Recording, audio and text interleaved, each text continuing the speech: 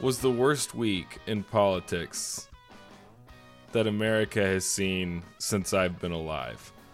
And not only that, it was the worst week in the politics of conservatism in the Republican Party and the conservative movement. Did I have a Y in that? In the conservative movement that I've ever seen. And far worse than I think anyone possibly could have expected. Welcome to Carpooling. It's a show that will get you fired, maybe even fired from your entire country. Thanks for joining us. We're going to cut most of the riffraff out this week, guys. We've got a lot to talk about, and we've honestly got too much to talk about. There is so much to discuss about what happened at the Capitol, and potentially even more than that, the fallout that is happening as a result of that. I mean, truly, we could talk forever. Hunter, any opening salvos? No, I think you said it 100% perfectly. The most disappointing, ugly, nasty in the world of politics week in my entire life. Extremely upsetting, extremely disheartening, gross in a lot of ways. And I think we'll break down all the ways it is that in the rest of this show. So I'll tell you personally, there's a part of me that's been dreading to record this episode. And it goes something like this. I think we're going to piss everybody off. I don't think... Yeah. I could count on two hands the number of people who are going to listen to this episode and not be pissed. And you know what? So be it. So be it. Because it's times like this when you get to prove out whether or not you're dedicated to a set of beautiful ideals or if you're a partisan charlatan hack. And unfortunately, I look around the conservative movement and I see more people, not a lot of people, more people than I ever thought playing the part of charlatan hack. Mm-hmm. Now, let me be clear. That's not in the thought leadership. Truly, it's not.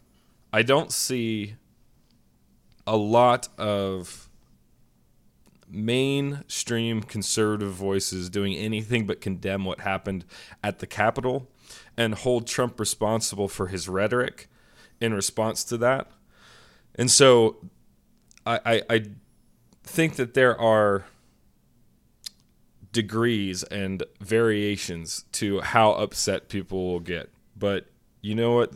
There's a lot of blood on a lot of hands, and we're going to try and walk through that as procedurally and as honestly as possible, because now is not the time to escape to your corner and say it's okay because it was my side. Yes. Yeah, like 10,000% yes.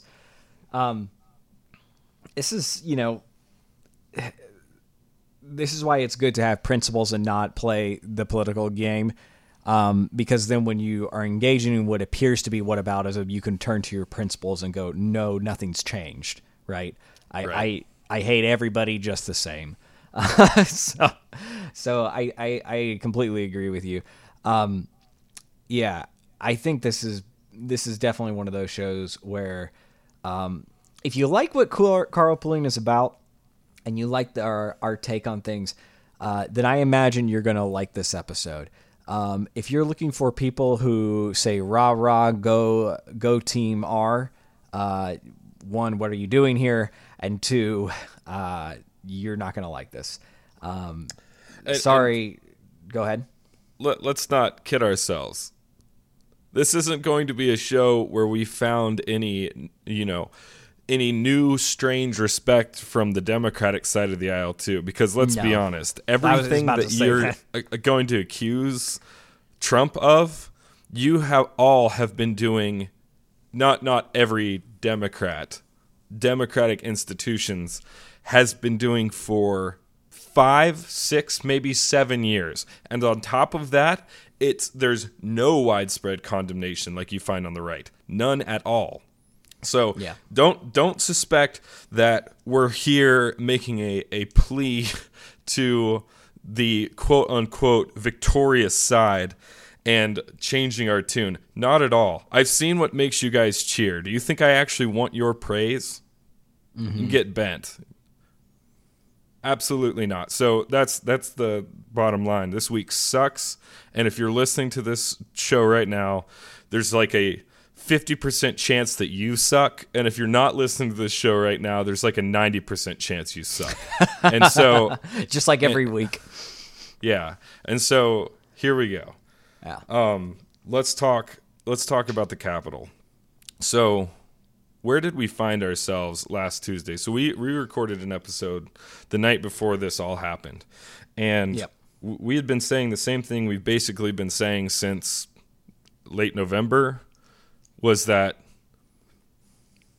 any substantial allegations of voter fraud should be examined thoroughly.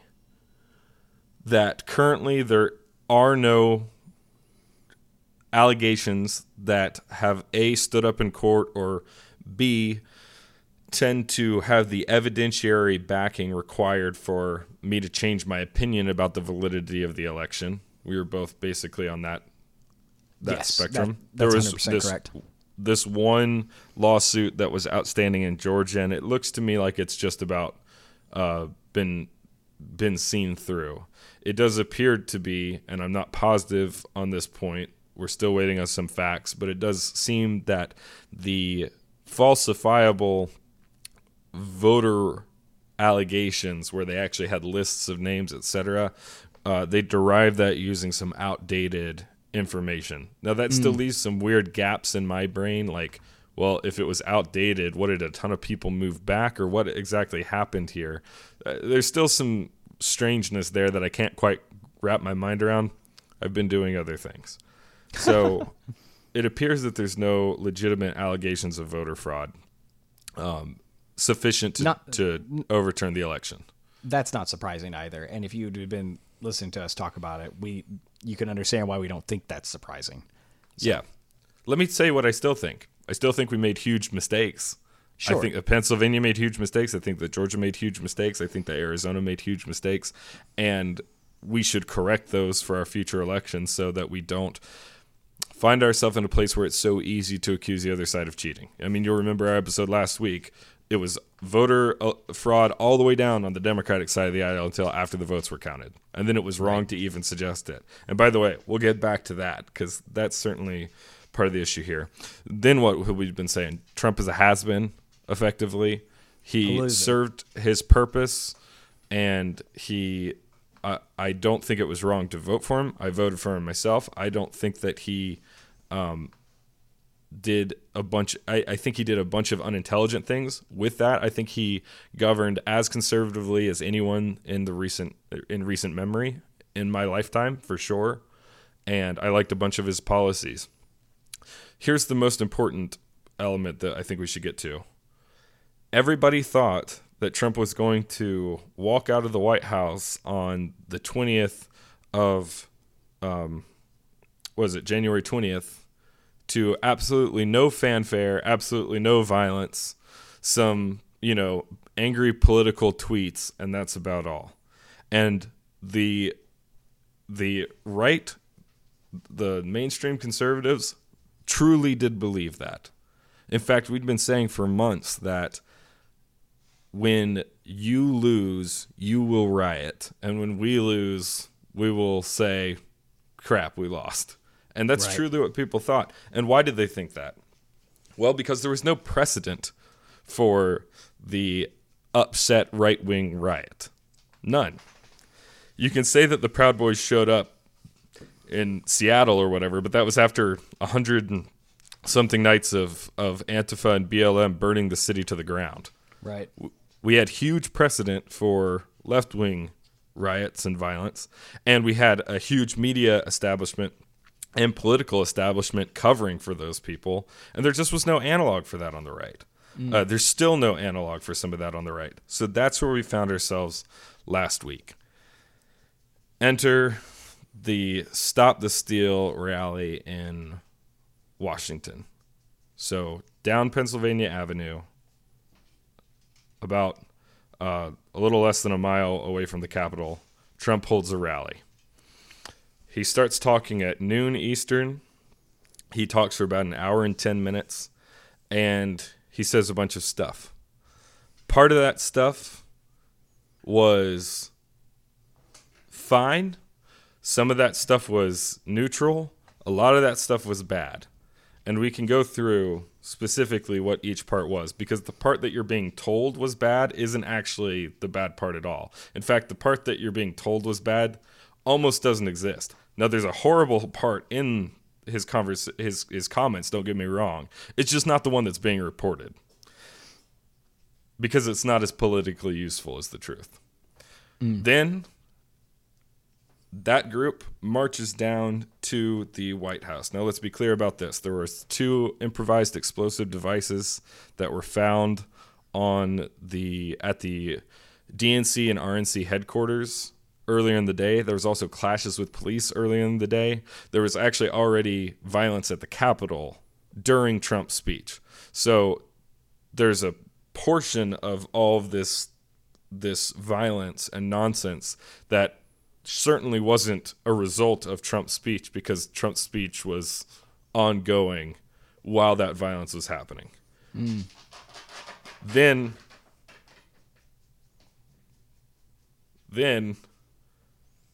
there was a bunch of violence that continued and was exacerbated when the crowd from Trump's rally showed up at the Capitol, and you've all seen it. Yep. Hunter, tell us a little bit about that while I check some notes. Yeah. Depending on what you've seen, you may have seen pictures from the east or west side of the Capitol. And very, very quickly, what you'll see is something that looks like not nearly enough police officers against a massive crowd of Trump sympathizers, Trump supporters, however you want to describe that group of people. And they essentially ransack the barricades that are in place. They yell at the cops and attack them in a myriad of different ways, sometimes with improvised weapons, sometimes using the barricades. They climb into the Capitol itself, either by crawling literally over the walls of the Capitol itself. Some people even fell off of those. They climbed through scaffolding. They did all kinds of different styles, illegal, obviously, to get inside the Capitol, and then proceeded to ransack the Capitol building, taking possession of different offices, looting. There's Podium Guy that we've all seen. There's the people who went into Nancy Pelosi's office and stole some stuff. There's all kinds of horrible pictures that we've seen. We've seen the, tragically, the lady who was in the, I think she was ex-Air Force, try to climb through what appears to be It was a window into one of the chambers. Yes, and it must have been smashed out. And she is trying to jump through it, and then all of a sudden recoils from being shot. She died from that wound. Secret Service shot her. Right, exactly. Or it was Capitol Police, but I think that was Secret Service. Right. It's a surreal day. It's quite one thing to see the Confederate flag in the U.S. Capitol. It's the South will rise again in its most fever-pitched dream, right? It's gross. It's disgusting. It's as closest to a declaration of civil war as you can get as a United States citizen, without having actually any real power to make something like that happen. I think there's a lot of really interesting things about that group and what we're seeing come out of that, which are probably not the conversation we want to have at the moment. But in short, that's what we all saw from those videos. You saw, of course, cops doing heroic things You saw tear gas. You saw mace. You saw cops intentionally leading people away from places where senators or Congress people could have been located, and like leading them down hallways, directing them with even antagonizing them at times to do that, since they didn't have the force they need. Surreal. You have people looking for Mike Pence, wanting to string him up and they constructed some kind of like joke art project gallows outside. I don't mean joke as in they were necessarily joking. I mean that they were a joke. Yeah. And apparently some people were looking to hurt Mike Pence outside the Capitol. You had some rioters busting up the recording and film equipment of journalists that were on the scene. Mm-hmm. A lot of journalists were truly forced to retreat. You saw all kinds of different chicanery and a bunch of horrible things. There was some alt-right people there. There was also some alt-right people there who didn't go inside the Capitol. You actually had some alt-right people there who were screaming at people. Did you know, Hunter? Alex Jones was there, telling and he people was not to go shouting at people, stop, don't go inside. What are you doing? Don't be violent. And like, wow. Yeah. Like that's incredible. When Alex Jones is the voice of reason, your movement has made a mistake, right? Yeah. So, well, and Nick Fuentes was there, who's like the head of this like soy boy groyper, like America Party. I can't remember what he calls it. I honestly don't care. There's never been a more irrelevant name in politics. But he is there, and he also, it appears, didn't go inside the Capitol. There was some people who were saying this is a picture of him inside the Capitol, and he commented that wasn't me. Apparently, even he didn't go in. Wow. So when we're talking about what group was actually committing violence, they were truly crazy. I mean, sure, they were right-wing extremists. Let's not make any bones about that. But they were a very, very small minority. Even the extremists with media platforms didn't back what was happening with these specific extremists. So we're talking about a very small sect of even the people that were extreme enough to show up that actually went inside. You know, the rally had thousands and thousands. I'm not sure on the exact count, but deep into the 5, if not 6 digits, of people showed up to hear Trump's speech and then marched down Pennsylvania Avenue and stood outside the Capitol building and protested, which, again, just like, let's have a consistent standard, just like BLM, just like Antifa, although those groups have worn their welcome, as has this Capitol rioting group. If you are going to stand somewhere and be peaceful and protest, I'm allowed to think that you're an idiot. I'm allowed to think that you're protesting for no good reason, but I support your ability to protest. And truly, the majority of the people that were there that day did not engage in violence. Okay? Leave that where it is.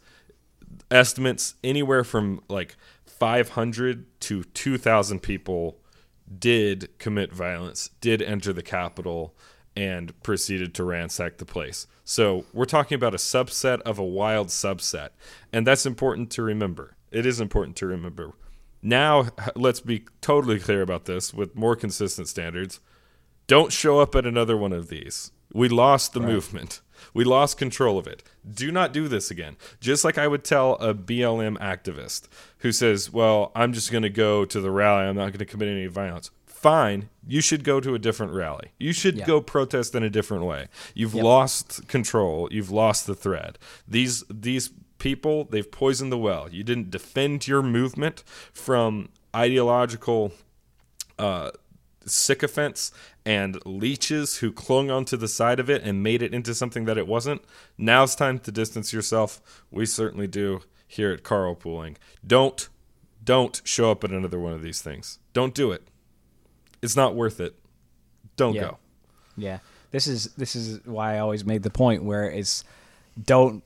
I think it's becoming more and more obvious. It's not exactly a moral thing I would say it's amoral to riot in a large city, or excuse me, protest in a large city, just given the temperature of where we're at and the way that provides cover for the extremely unstable members of your group. If you have something to protest about, there is someone who is probably passionate enough about it that would bring the film equipment necessary to get you online, right? And if it's, if you had 50,000 people show up to a field out in the middle of wherever, Georgia, right? Like Jasper or something like that, right? Like, it doesn't matter. That's quite a feat, If a helicopter going over that and filming 50,000 people in a field, I mean, that will get a national media attention, right? Well, Hunter, you forget that AOC mentioned that protests are supposed to make you uncomfortable. Hey, that many people in a field makes me very uncomfortable. So. How those tweets aged like milk. Maybe we'll get into it. Yeah. Anyhow, you're right. There's other ways. Contact your representatives. Start a petition. There are ways to do this that don't have the ability to be used usurpatiously like this. Now, that doesn't mean that it's wrong to go do it. No. Absolutely. You're allowed to go do it. I will say that you got to be pretty careful. I mean, and usually the right is. Like when they had the big rally in one of the Virginias, and there's, everybody's armed. Everybody is really armed to the teeth. I remember Beretta guy who was walking around with a 50 BMG. I don't remember that. Okay. He was there, and everyone's like, well, look at all these weapons. Why do they have these weapons? What are they doing? And by all reports, they left the place better than they found it. Picked up all their trash, right? Stayed off the streets, stayed on the sidewalk, had the proper permits, did the right thing, right? That's what we're used to when we see a conservative protest. There's very few targets being raided. That was not this. No, and I think that's quite an interesting point. One of the things that's been very interesting about this right-wing protest is the lack of weaponry, right? Despite what you've been hearing in the media about this being an armed protest, right? You might have seen that comment come up a time or two. One thing that's been, I would say, a common trait of the Antifa, Black Lives Matter, that block of rioting, we'll just call it far left rioting, right? Or is that people have been armed, but they've typically been armed with skateboards or homemade shields and other, which you could consider non-life-threatening weapons, right? Things of that nature. It's not the best descriptor. Let's say improvised lethal weapons, like a brick. A brick isn't a weapon, but it is lethal. Sure. When compared to a gun, it's not nearly quite as lethal, but I understand what you're saying. It's improvised. It's not made to be lethal necessarily. Yep. It's still lethal. Yep.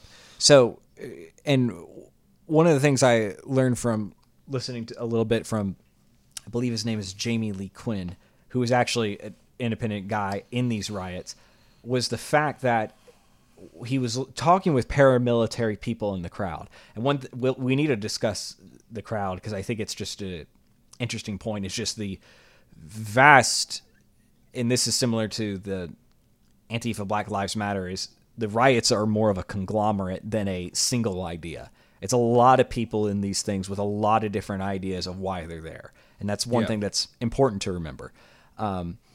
But there was a paramilitary group on here, and one of the guys he talked to said, I've watched countless hours of Antifa rioting online, right? I have studied them. I have learned how they operate, and that's why we're here today without guns, essentially, is his dialogue, is because they've adopted the tactic of, if you show up armed, the cops will do things. There's a whole different way that you're treated. There's a whole different way that you're seen. But if you show up with a chair leg, right? Mm-hmm. Or a table leg, there's a whole different or a can of soup. Right. There's a whole different permissions that are granted, right? You can storm the Capitol because you're not making an armed assault on the Capitol, armed, air quotes, right? So that statement in itself is very terrifying to me. Well, also, let's just talk about this from a rational perspective as whether or not that's a good tactical idea. Do you think it's good to be against Antifa and then run plays from their book? No, it's like, a how very stupid is that? Yeah. I mean, it's completely insane. Yeah, Hunter, this did look like an Antifa protest. In fact, let's just settle a couple of rumors right here. A lot of people on the right who are having a hard time accepting that this happened. A right-wing extremist protest are saying that this was Antifa infiltrators. Okay, Andy who knows more about Antifa than like Antifa at this point. He's been following them very closely for a very long time, getting into some of their encrypted channels. In fact, I don't think there's anyone on planet Earth that Antifa has more animosity for than Andy and yes, I'm including Trump. But I think that he is somewhat of an expert, somewhat of an authority on them, to say the least. He has been very clear, no, this was not Antifa. Now, at the same time, he did mention that he saw one or two Antifa members who had been arrested in previous entanglements in other cities in the Capitol. So some opportunist opportunized. But no, he has said that this was a right-wing movement. These were Trump supporters by and large, not Antifa, not Black Lives Matter. So just go ahead and get rid of that rumor unless you, found some really cool evidence on your Google search. Anyhow, let's take one step back because there's so many different ways to dive in, and maybe this is going to seem disconnected. There's a lot of important things to say about this topic. It's important to call a spade a spade. Why is this happening? Why did it happen on Wednesday?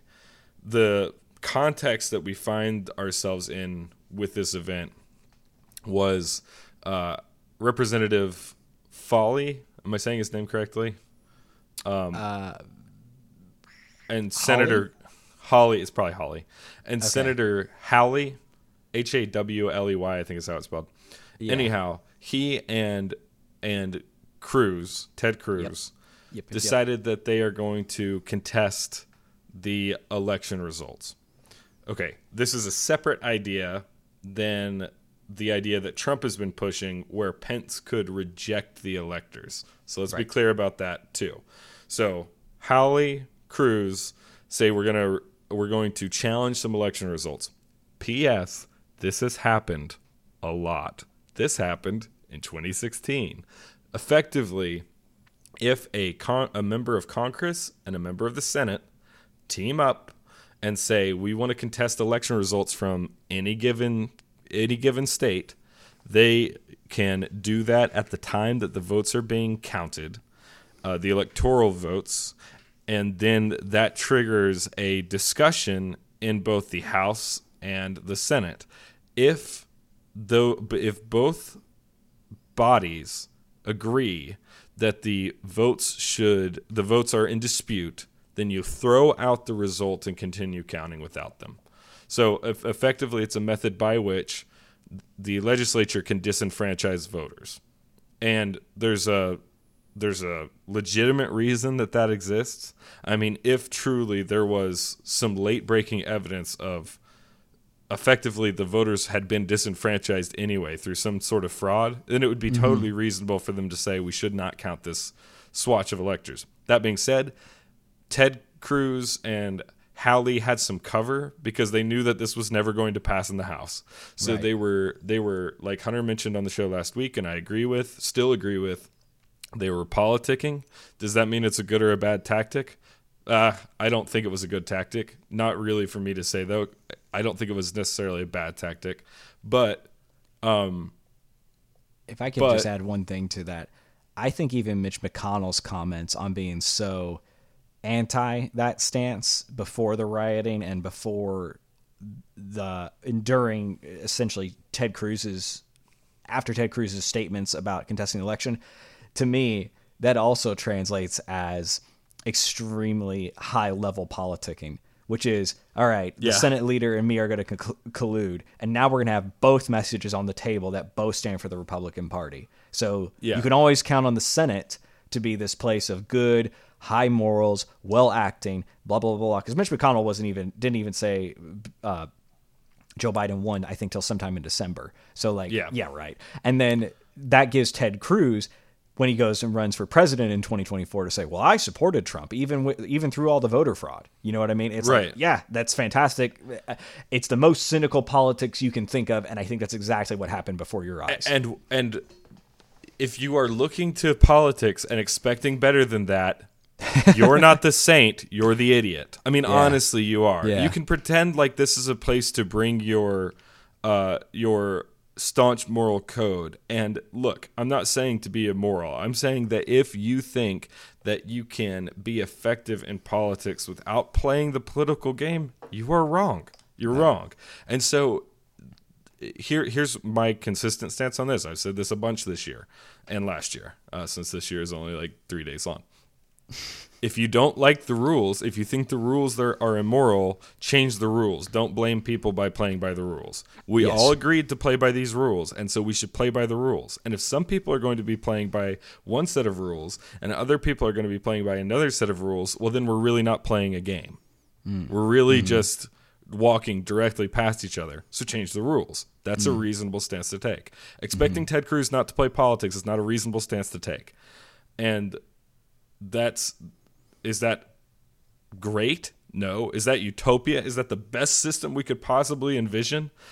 Maybe here on Earth where people are bad. But no, certainly you could theorize about a better system where everybody acts with total honesty and morality.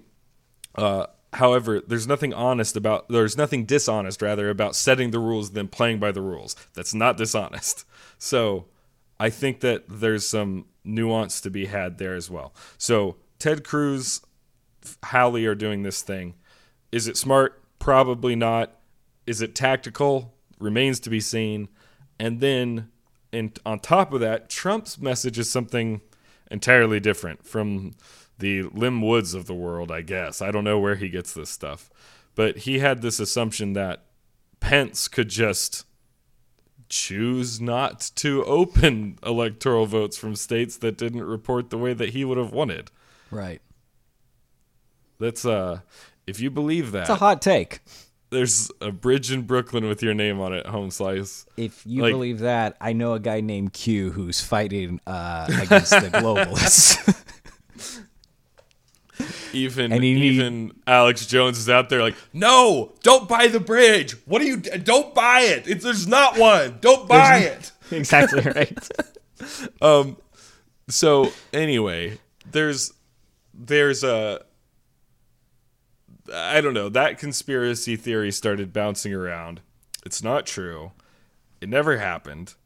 And Pence doesn't have that kind of authority. And by the way, it doesn't take too long doing a couple simulations in your head to realize that that's a completely untenable, irrational rule to have.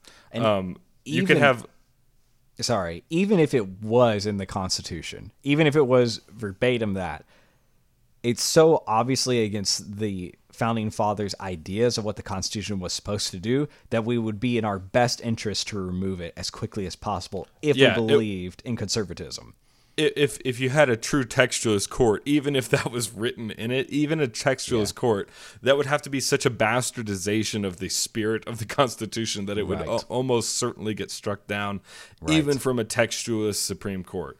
So that is what it is. Okay, so and that rhetoric that Pence can just stop this thing if he's bold enough, if he's brave enough, is a lot of what Trump is saying in his speech up Pennsylvania Avenue. So that's all going down. And then a riot breaks out. So a bunch of different moving pieces there, a bunch of different contexts. We've talked a little bit about what was happening that day, what Trump did that day, what happened in the crowd that day, who the crowd was that day. And the net is this. The Capitol building got ransacked. Things got stolen. Things got broken. 5 people died. It's sad that anybody died. And some of them are not gonna keep me up at night. The one that is going to keep me up at night is a police officer was beaten savagely by the mob, and seemed to be in fine shape and later that night died of his wounds. It could have been the next morning, to be clear. That's the one that'll keep me up at night.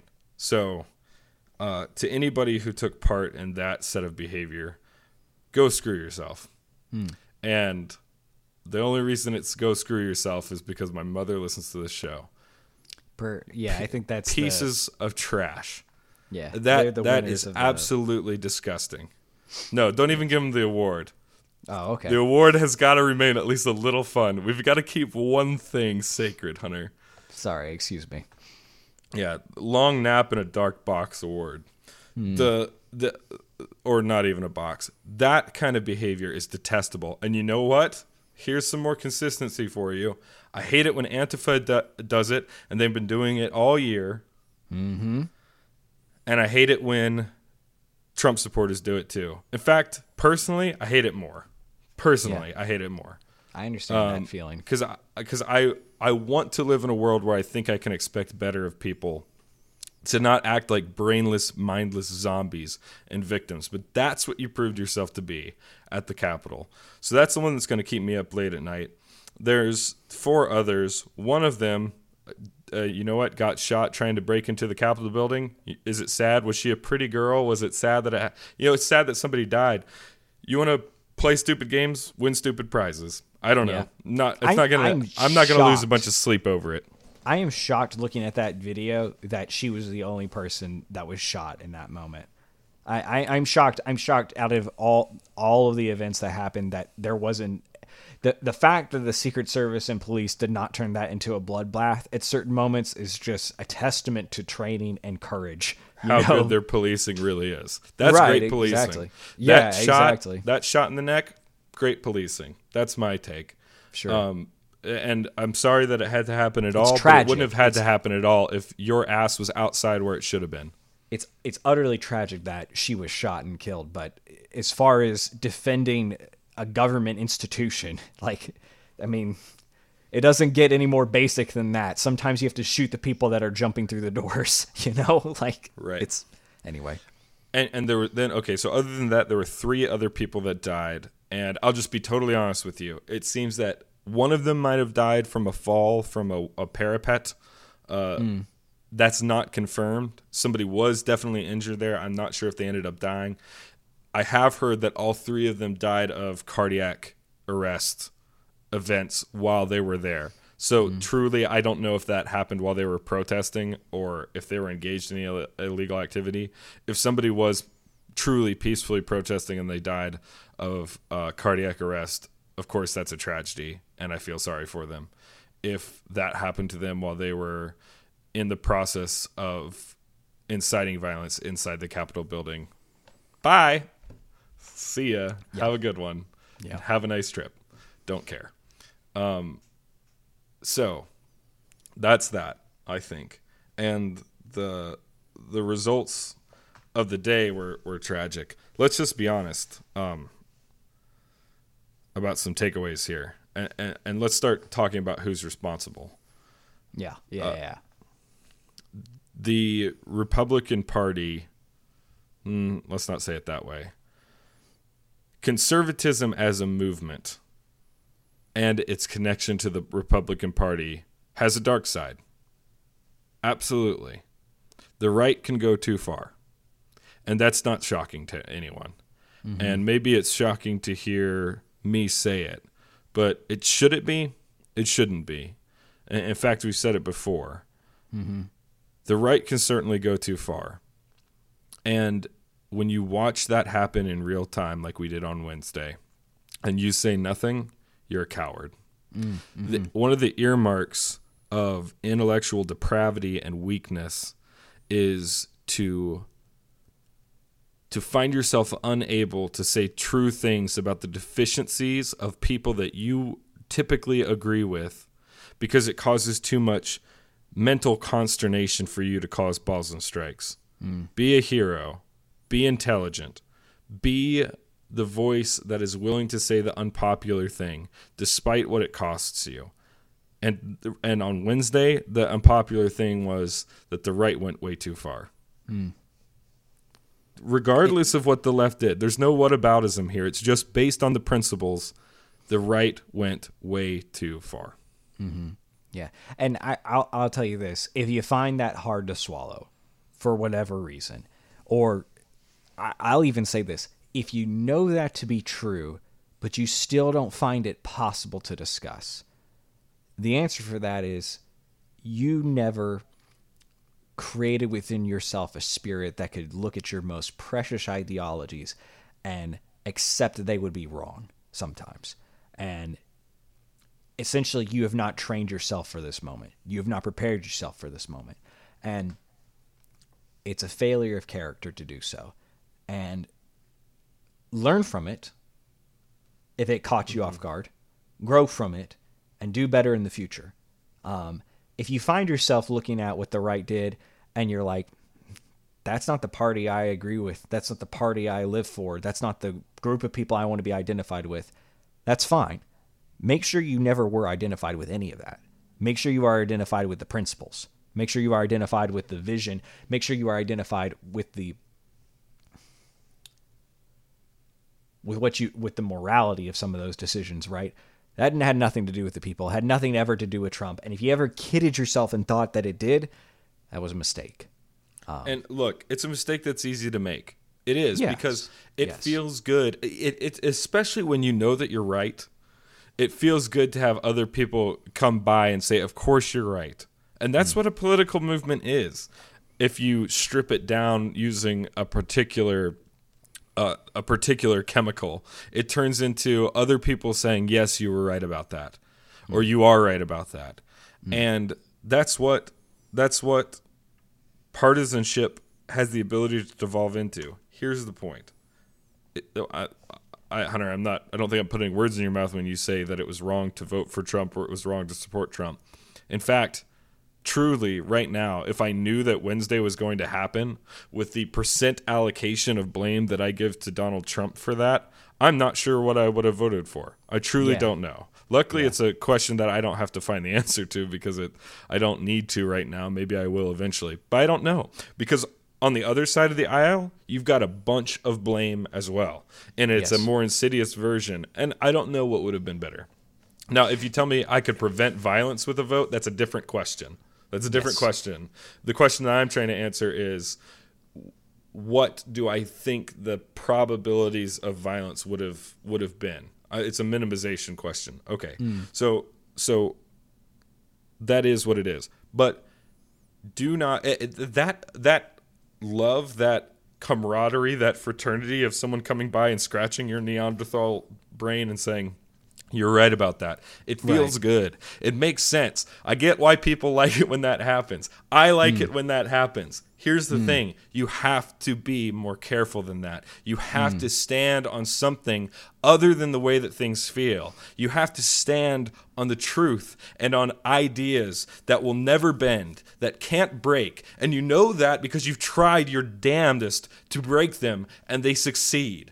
That's what you have to stand on, not just the camaraderie that exists in a crowd when someone comes by and pats you on the back and says, hey, patriot. Screw that. It's not worth it. Fall in love with the ideas. Fall in love with the ideas and the potential that you could instantiate if you accepted them and lived them completely. That's what you have to be attracted to, not this partisan bullshit that you see drowning not only our country, but also the movement that you pretend to love.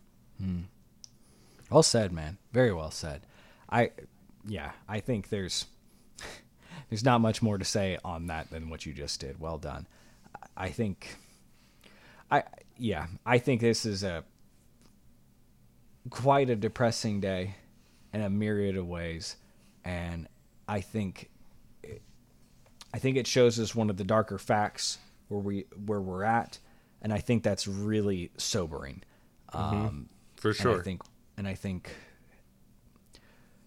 the path out of it is it has to be involved with more people saying what you just said and living that out. And I think that's in a lot of ways, not to pat ourselves too much on the back here, but it's fun. But it's fun. I think although the show definitely deals a good bit with the politics side of that, I don't think either of us believe that's where the salvation is. No, There's not a at fight all. there. There's a fight there. There's a argument to be had there. There's tax rates to work for. But I think the problem that we've always seen is the moral whole, the moral foundation. It has to get set in stone better. And to put it in like the most simplest terms is like postmodernism is the enemy of this podcast. Yeah. Right? And we don't believe in that. And if you've listened Because to it's anything, the enemy of your soul. right. And if you listen to anything Truly. we've said beyond, that, we have a pretty fantastic idea that Jesus is the answer to that moral problem, right?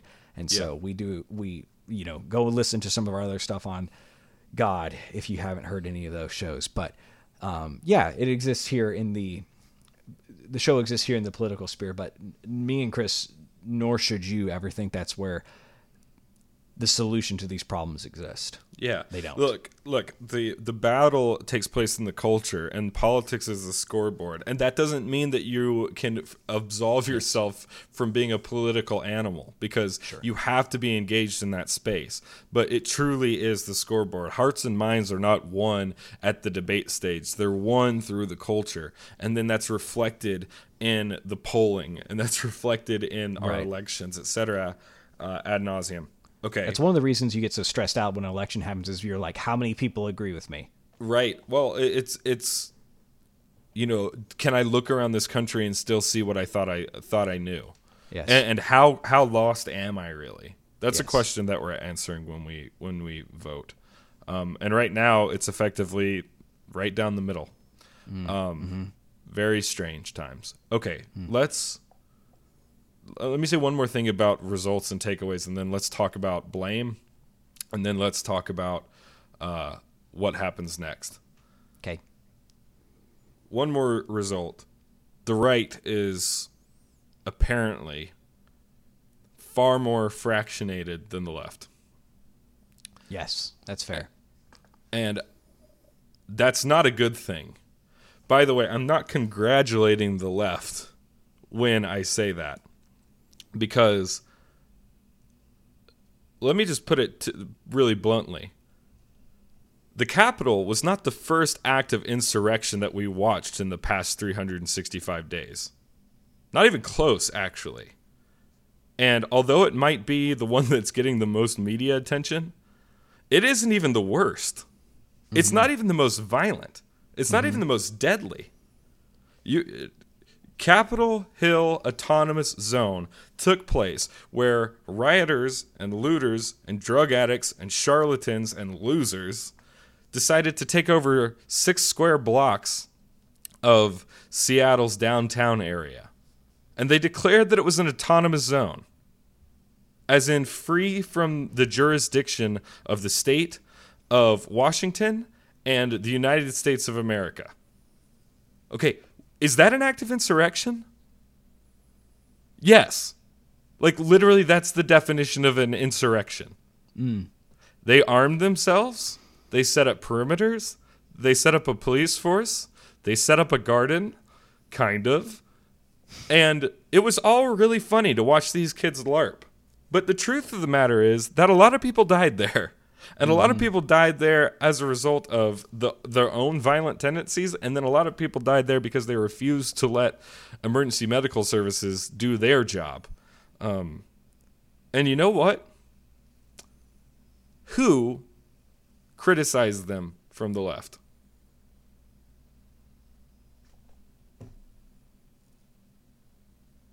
I'm waiting.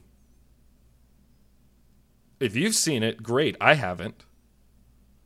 What major left-wing politician criticized Chaz?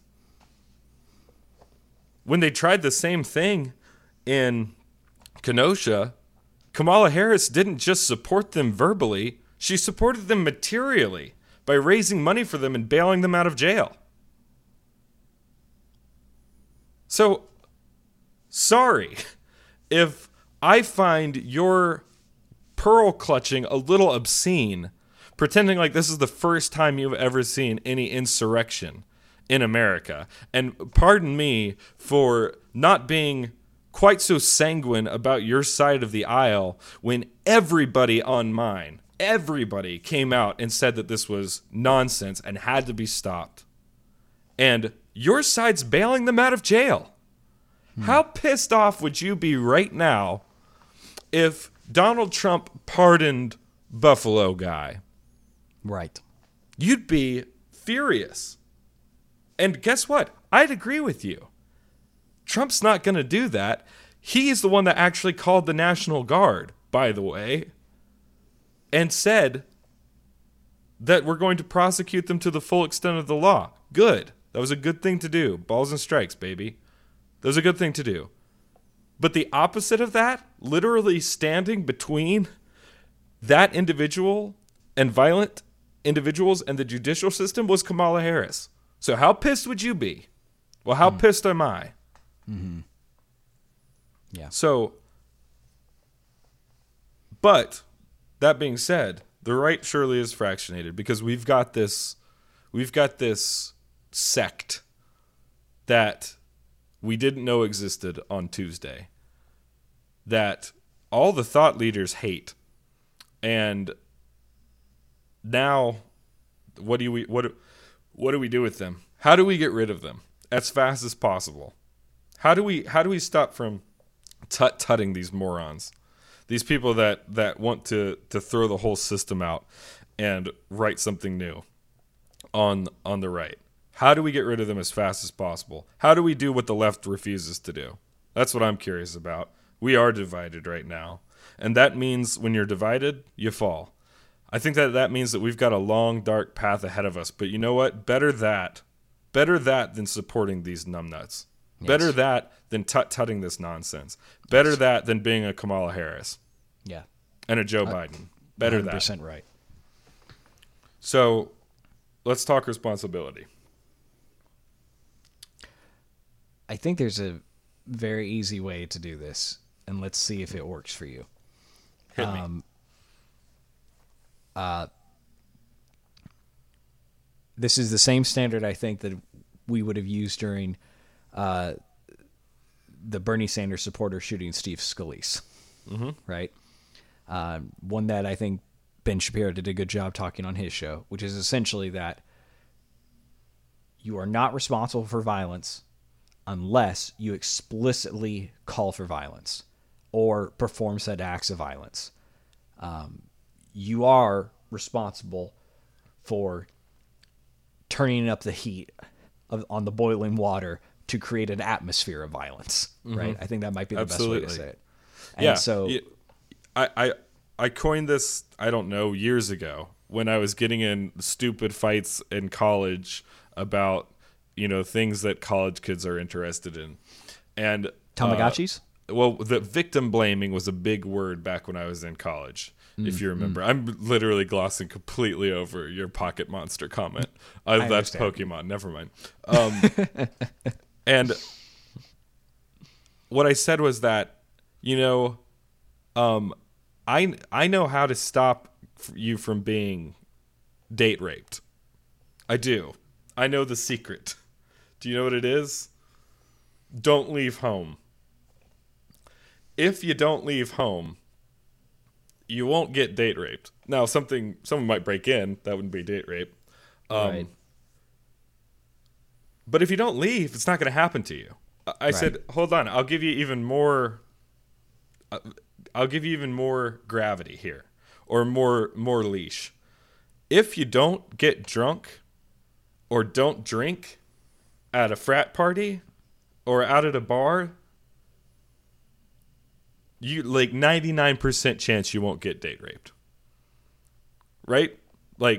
Because then maybe you'll get raped, but you won't get date raped. So here's the thing. I know how to not get date raped. Therefore, how can you say that you're blameless if you do get date raped? If you know how to not get date raped, and you do, you hold a little bit of responsibility. And the finisher idea is this. You are 0% responsible for the fact that you got raped. You're 100% responsible for being vulnerable. 100%. The offending individual is 100% responsible for the heinous act, and you're 100% responsible of putting yourself in a situation that was dangerous. You can think of it in a sense that you're responsible for knowing your limitations, right? And you're responsible for because you don't go stand in front of cars, right? Because now, did you hit yourself with the car? No, silly, you didn't do that, right? It's essentially that.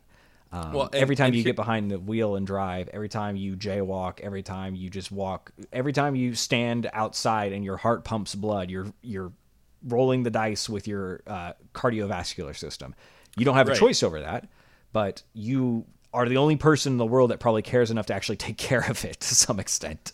So you should be... no one else is going to come look behind you as an adult. And look, I've heard all the shallow moralizing rebuttals to that, which is, that's victim blaming, or in a perfect world, then nowhere would be dangerous. Yes, duh. When you find it, let me know. Give me a call, because I'll come hang out with you there.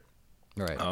Which is probably in an asylum if you think that you're ever going to find it. Regardless, that's just that's marrying the realities of the world with sin, with wrongdoing, with illegality. Right. That's the solution. And by the way, it's not being naive. It's a really good. Yeah, it's not being naive. It's a really good solution too, because it helps you improve what you can improve without taking any responsibility for that which you cannot be responsible for. And so it's for getting better, for recovering, it's a really good stance to adopt.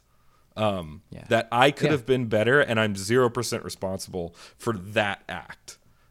It's a really healthy way to internalize that, regardless. Because it tells you that you're not responsible for the bad thing, and it gives you a pathway to not let it happen again. Right. Exactly. It's the best of both worlds.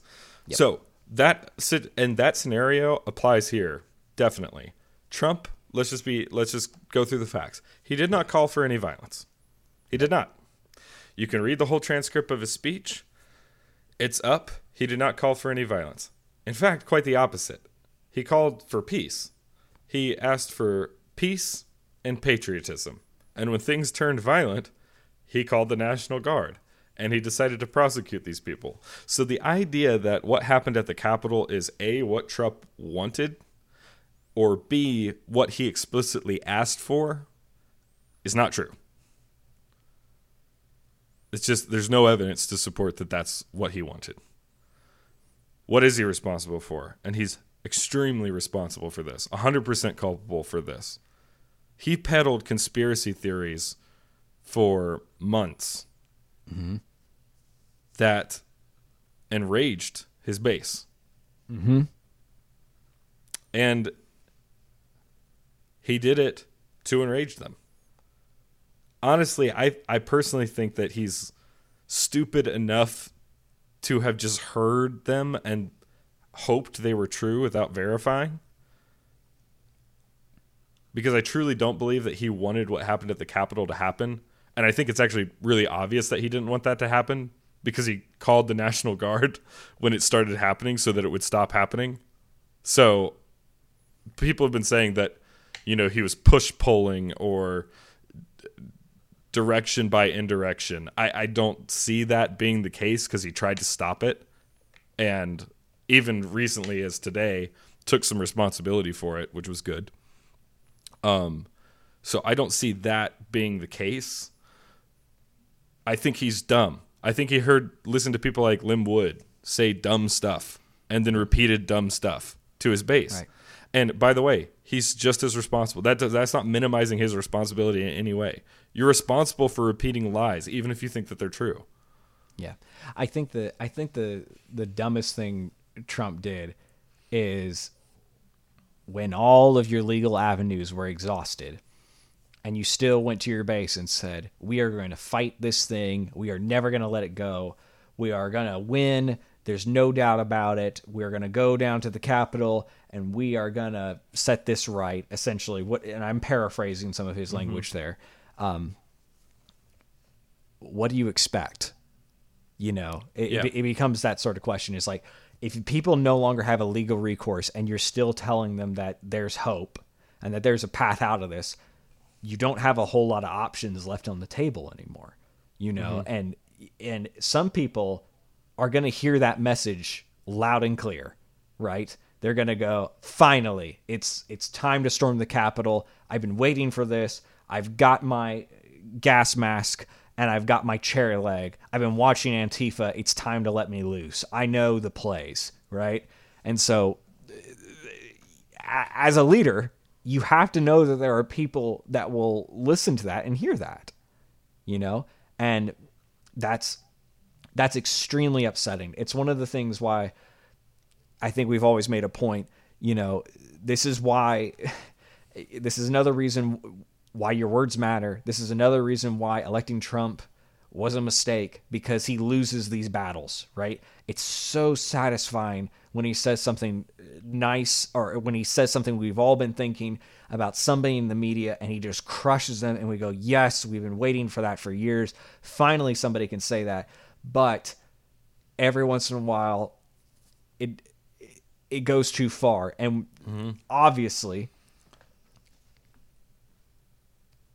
to extremely irresponsible degrees, right?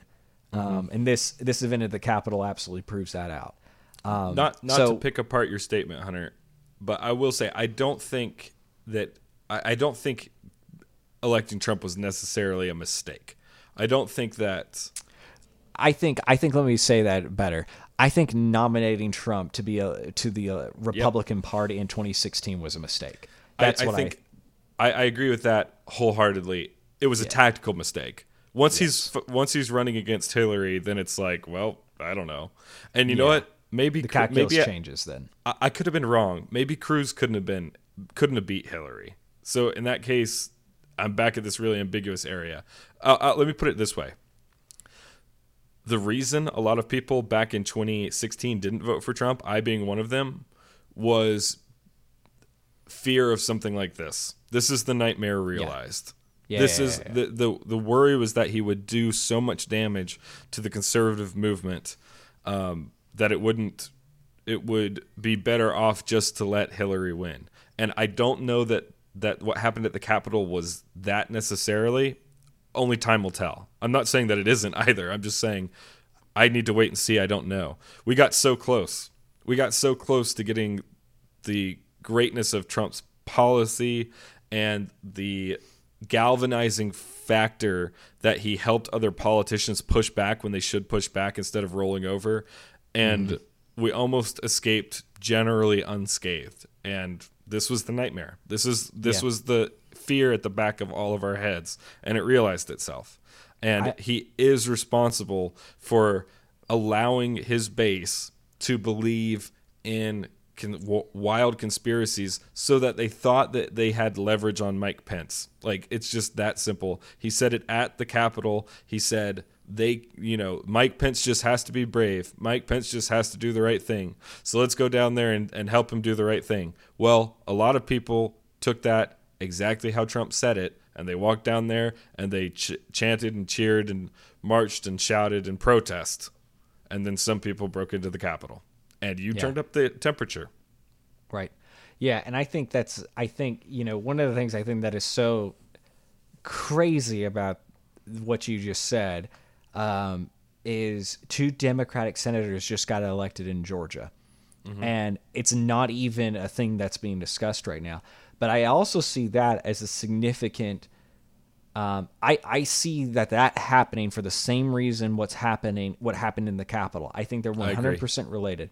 I think the data there shows out in that election, the reason that the Republican senators lost is because this new galvanizing force that Trump had found, this new demographic for the Republican Party, which is rural folk to some extent, were turning out in droves for the Republican Party. And that was unusual. That was typically that blue-collar worker you saw going to the Democrats for years and years and years and years, right? Yep. Well, it seems that the most I shouldn't even say it seems, the data shows that the most unlikely person to show up and vote at the Senate election in Georgia was specifically that voter, right? That Trump voter. by the same token, it appears that they did that they didn't show up because of Trump's lies.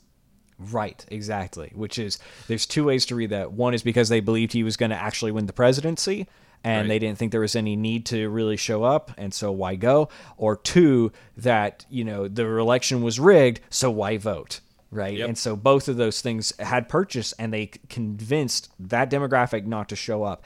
I think it's the same. It's impossible to tell if that's the same group of people, but I feel like that same block is who showed up to the Capitol, right? Yeah. And I would just call it the fringe to some extent. I don't know if that's right. I don't know if that's wrong, but I think anyone that would believe that the election was fraudulent at this point is what I would consider fringe, right? Yeah. I think that's a conspiracy theory at this point. I'll say two more things about that, because then I think we should move on to some other places to cast blame. Sure. One, if you didn't like Trump, if you're a never Trumper, this doesn't mean you were right. You didn't predict this. You didn't see this coming, no matter how many times you say you did.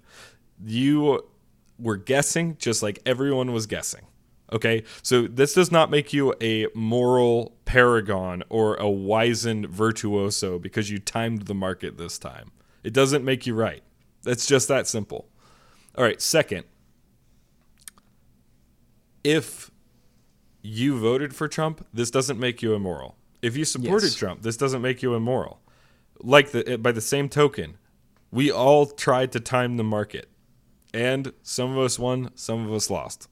That doesn't mean you're any worse than somebody that timed it better. Learn what you can, but this is not a time to throw the baby out with the bathwater. It's not a time to abandon principles because somebody that said, I support those principles, turned out not to support them so well.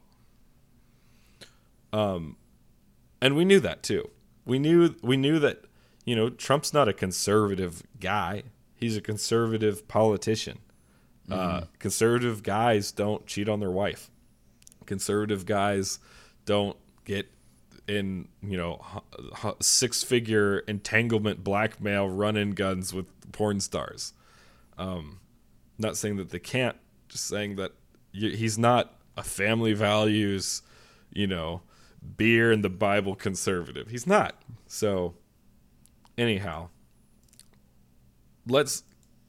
I think we've said what needs to be said there. Trump's responsible for peddling conspiracy theories. It cost us the Senate by all relevant data, and it was a galvanizing force in the Capitol riots, and he should own it.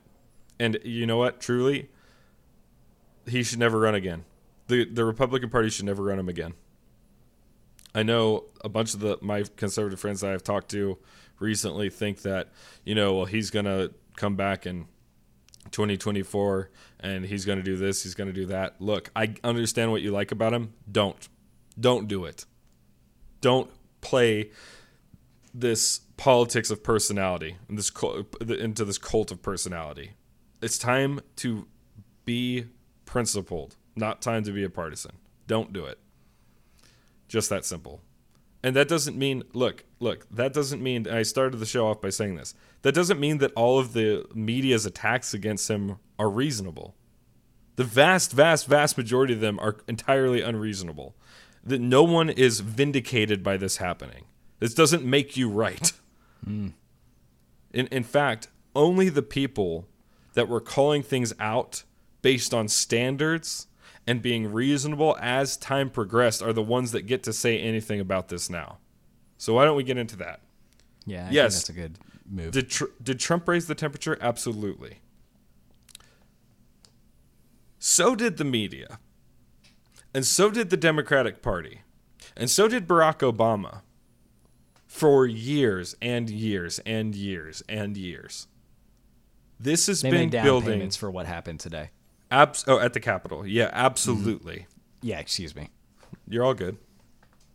Because by the same way, it's easy to say, well, you're lying to your base. You're getting them to believe in wild conspiracy theories for years or for months and months after the election. What do you think was going to happen? All right. Well, now puts on other pair of pants, walks to other side of the room. You've dedicated entire sectors of the industry for 6 years to even beyond that, let's talk about for 12 years, to gaslighting these people, telling them they were evil for being reasonable, telling them that black was white and right was wrong, and that they were racist because they were white,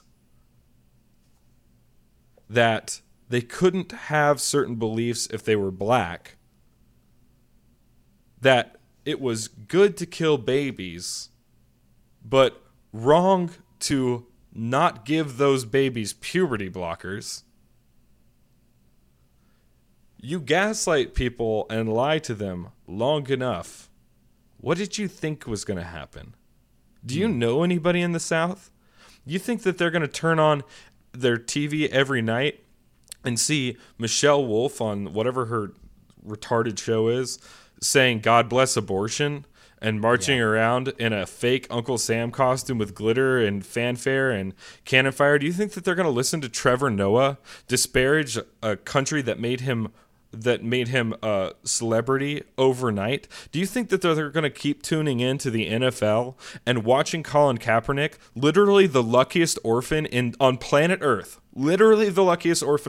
Earth, talk about how the country that made him a millionaire is racist, and that the reason that we don't like him is because of the color of his skin, while we tune in week after week after week to watch a bunch of black guys play the game of football? Do you think that we're going to sit there and listen to that? Do you know anyone in the South? Do you know anyone from a red state? Do you think that they're going to sit there and hear that night after night after night, not just from their politicians, but from the sportscasters and from their friends, and by the way, from their job? You think that they're going to log on to Call of Duty and see, we know that Black Lives Matter? Do you think that they're going to watch another commercial and see, oh, here's two lesbians kissing, and now that's something I've got to explain to my daughter? And you think you're going to do that for 12 years and expect nothing to happen?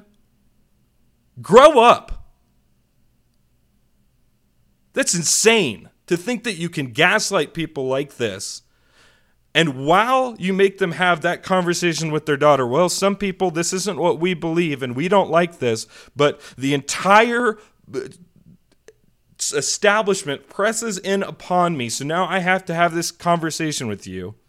We're going to do that for 12 years about everything, about every single thing. You could not let anything go. No, you have to bake the cake. We're going to take you to court 3 times to make you sure that you bake the cake. You can't just live and let live. We refuse to let you live and let live. For 12 years. What the hell did you think was going to happen? You can blame Trump as much as you want. And I do blame Trump, because I blame people based on a set of standards. But you've got to be joking me if you think that the left is not responsible and was not, Hunter, I love the way you said it, making payments for what happened on Wednesday. If you disagree with that, then you're doing the gaslighting. It's just that simple. Yeah. Yeah, I don't think I can top that in any reasonable way. Well said. I think all that is 10,000% true. I think it's why people like Trump so much. It's why his message was effective on when he was standing in front of the Capitol saying they stole it from us. You know, it's why people connected with it. And if you don't think that's not true, you're insane. And there's really not a whole lot more to say there. So where does that leave us? Well, in the past week, we've seen some terrible things happen. Trump got kicked off of basically all social media. His campaign got kicked off of payment platforms. Whatever. You can do what they want. Now, Twitter's been purging users by the truckload. That's not great. AR15.com, which is just a gun forum, just got removed from GoDaddy.com. domain name service. Right. They're So- no longer hosting it. Yeah.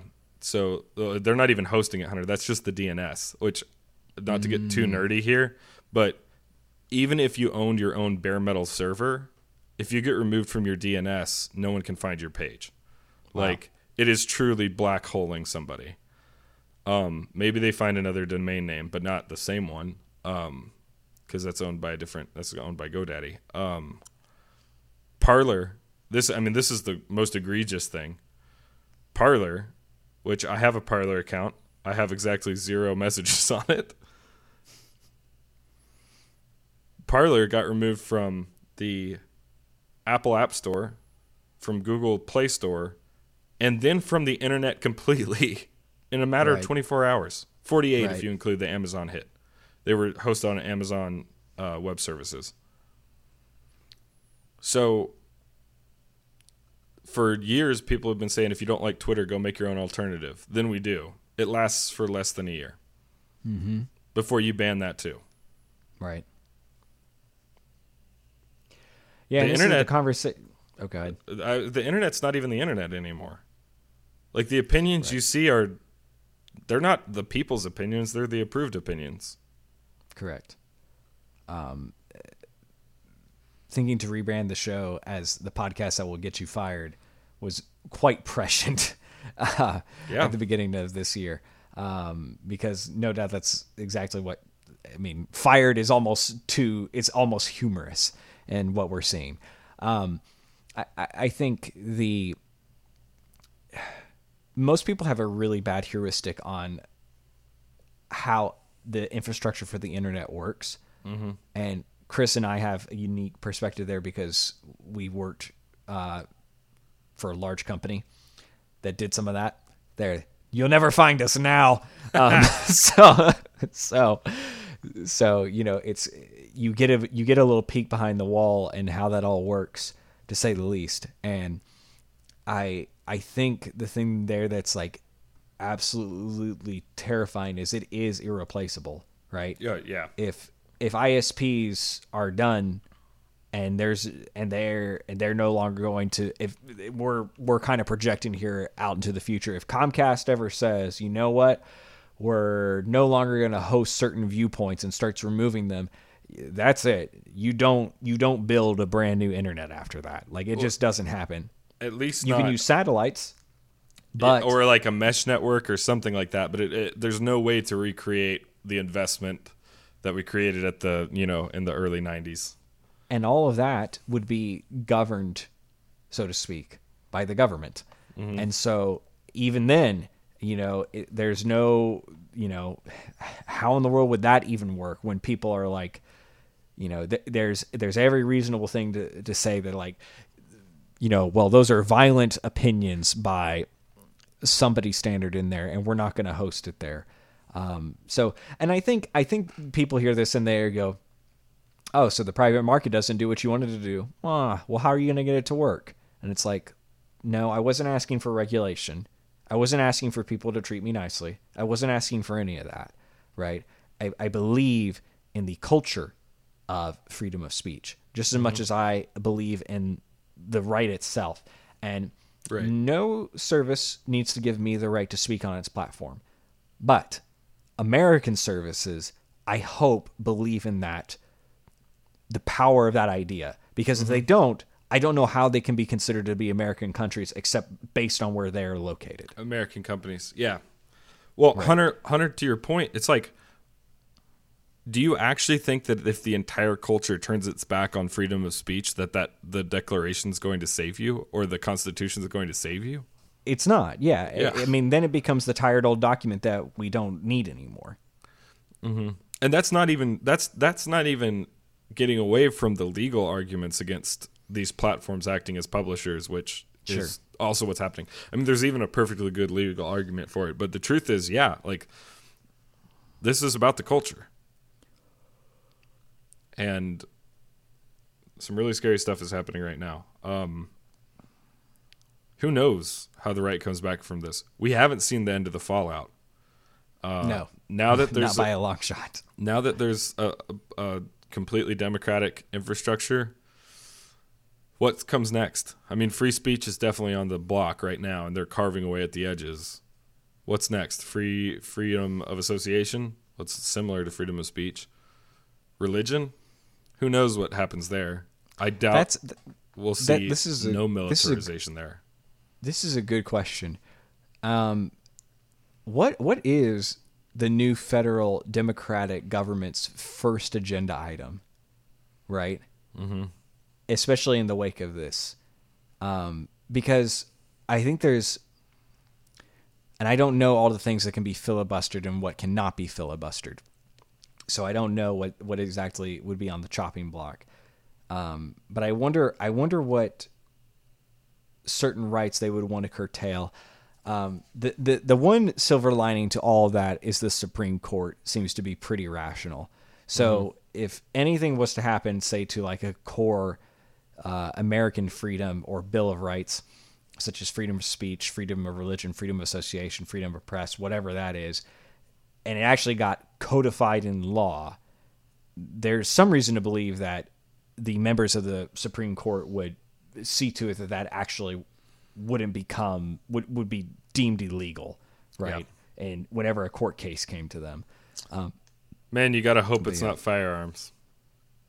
Right, yeah, exactly. Because if it's firearms, then that actually means civil war. That's the end of the republic, I think. Right. I truly believe that's the end of the republic. And you know what? I don't blame anyone for thinking that way. I don't blame anyone who would say no. That's not what we agreed to. It's not what we signed up for.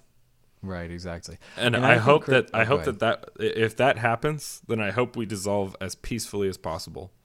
Yeah, I see what you're saying. And to be frank with you too, one thing that I think is so I have a friend who really loves the Civil War. I think he's saying that 2% of the population died during the Civil War. And he's like, that's like 6 million people today. Like, what if that happens again? Is kind of his thought, right? Which is an insane amount of people to think through. The one thing I think that continues to be proved to me is I don't think a civil war is possible again. And what I mean is I don't think you're going to have Americans in the street fighting each other with tanks and rifles. Like, I just don't think that's going to happen. Or the government is going to, the military is going to break, and there's going to be half the Air Force against the other half of the Air Force. Like, I don't think that can happen. What I think you might see is a lot more of what's going on in the streets in Portland and other places, where there is no solid front, but there are these guerrilla-like factions that move in against each other in public space, right? And I think you might see more of that vandalism, more of that rioting. I mean, here's, good Lord, this is a thought. Google's been identifying, I think this is still true, like black-owned businesses specifically in their Google Maps app. They were doing this as a part of, for Black Lives Matter when all that was going on, right? When those riots and protests were taking place, to show their solidarity with that movement. I mean, you just painted a beautiful picture for right-wing extremists to attack those businesses, right? And like, you just gave them a map of the city of where to go. And I'm not trying to be funny about that. I'm just saying that's what that did. If you wanted to if you really bought into some crazy theories and some crazy thoughts, and you really wanted to stick it to the other side, you got your map. You've got what am I thinking? You've got your scavenger hunt, right? And so like, I think if, who knows if that will actually take place or anything like that. But I think that's much, much more likely than a war. You see what I'm saying? You mean just more guerrilla fighting? More guerrilla fighting. More, we're going to, it's election day, and, 10,000 of us are showing up with sticks, and the other guys are showing up with sticks too, and we're going to beat the tar out of each other in the streets. Look, I think that's why first off, we hope that they just don't try and touch guns. And second off, we hope that if that happens, we can just dissolve peacefully. Like, just let Texas go. Just let the Carolinas go. You know what I'm saying? Right. It's dark times for sure. Yeah. And we haven't started seeing the end of that yet, I don't think. I think they're going to keep pushing. And, things like carpooling, we might lose our hosting. We're definitely not first on the block, but we're definitely, of the unapproved category. But here's the bottom line. You go back and listen to our first episode. Carpooling was made for times like this. And because back a couple years ago, we had a hope that if enough people started telling the truth, that it wouldn't be too late. And I think we were wrong. What does that mean? Does that mean you abandon your principles? No. Not at all. Quite the opposite, actually. You cling to them harder. Right, exactly right. You cling on to the stuff that doesn't change. America is a beautiful collection of ideas. It's also a collection of people that only a subset of them hold those ideas. And when you watch something that is beautiful change into something that is unprincipled, something that you don't recognize, then who knows what happens next. But I'll tell you this. I don't love America because it's America. I love America because what it stands for or what it stood for. And America was built on principles very similar to those that I base my own life on. And you should base your life on them too. I'm telling you that because it works. But it can change. America's not forever. The corporate body, America, isn't forever. This podcast isn't forever. Those principles are eternal. Those principles will last forever. The principles that you should be free to speak your mind, that you should be free to seek the truth in whatever way that you see fit, and that you should be the owner of whatever you create. The work of your hands should be to your own benefit. Those principles will never go away. And so now when things look dark, you cling on to them harder, and you don't give up. And I've been thinking a lot about Andrew Breitbart this week. And he would always say that you have to be a happy warrior. Mm-hmm. And I think until this week, I understood half of that sentiment. Yeah, of course you got to be a warrior. You've got to fight tyrants when you see tyrants, whether they exist in the political sphere or in the social sphere, wherever you find them. You have to resist tyranny. You have to resist people that would say that the freedom that beats in men's breasts must be suppressed.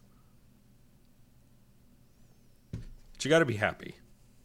Mm-hmm. There's a reason it's important to be a happy warrior. And that's because the fight is real, and the fight is dark, and it's nasty.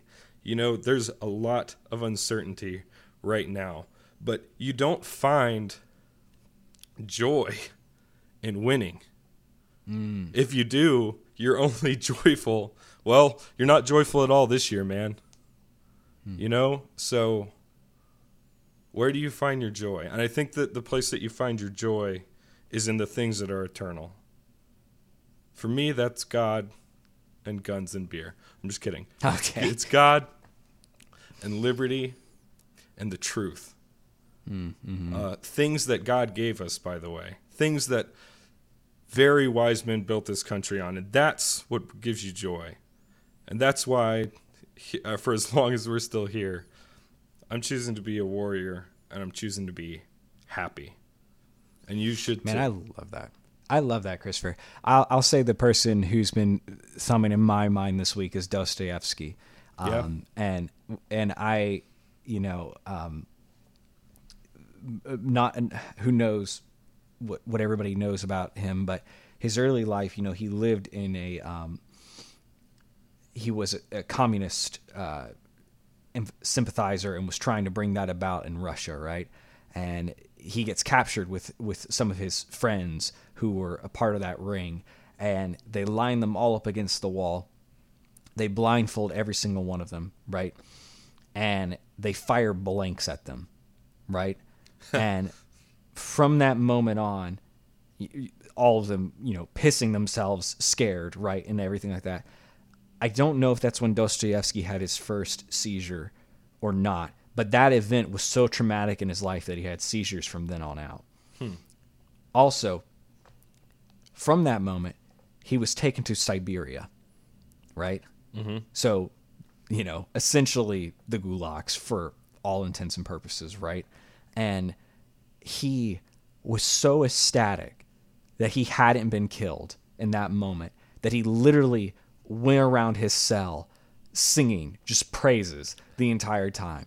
And that moment changed the way he saw everything, And I think you see that same sentiment, that happy warrior going through his entire life. Absolutely. Past that moment. And I think that's such a beautiful picture of what it means to live. And even as a political dissident, if your culture should change that around you. I've got a few verses from Ecclesiastes that I think are timely. And I'm not going to read them in order of the chapter, but I'm going to read them because I think they'll just speak for themselves here. And like I said, this is chapter 7, couple of verses, not in order, a little skipping around, but here it goes. Surely oppression drives the wise into madness, and a bribe corrupts the heart. Better is the end of a thing than its beginning, and the patient in spirit is better than the proud in spirit. Be not quick in your spirit to become angry, for anger lodges in the heart of fools. Say not, why were the former days better than these? For it is not from wisdom that you ask this. Do not take to heart all the things that people say, lest you hear your servant cursing you. Your heart knows that many times yourself have cursed others. Let that be a little bit of wisdom to our political environment and what you may have seen in the past couple of weeks and years and decades. Right. At this point. Man, how can you end it better than that? That's who knows how long this lasts. Maybe things get better tomorrow. Certainly a dark time right now. We're going to be happy warriors. And we need more of them. We said it in last week's episode, and it's even more true this week. It's time to do battle, not violence. But it's time to be informed. Just like we said on our first show, it's time to be informed, to be well-read, to know what's happening around you, and to pay attention. Because that's the battle, that's the environment that we fight this battle in. It's in the battle of ideas, in the battle of the culture, in the battle of information. And the arsenal that we thought we were fighting is a lot more fierce this Wednesday than it was last Tuesday. So be a warrior, be happy, go with joy, and find your joy based on eternal principles. And carpooling will be doing it for as long as Squarespace will have us. So that's right. Anyhow, keep us small so we can be nimble. Yeah, exactly. We have to be agile. No, tell everyone that you know. Are you kidding me? Did you hear that episode? Wow.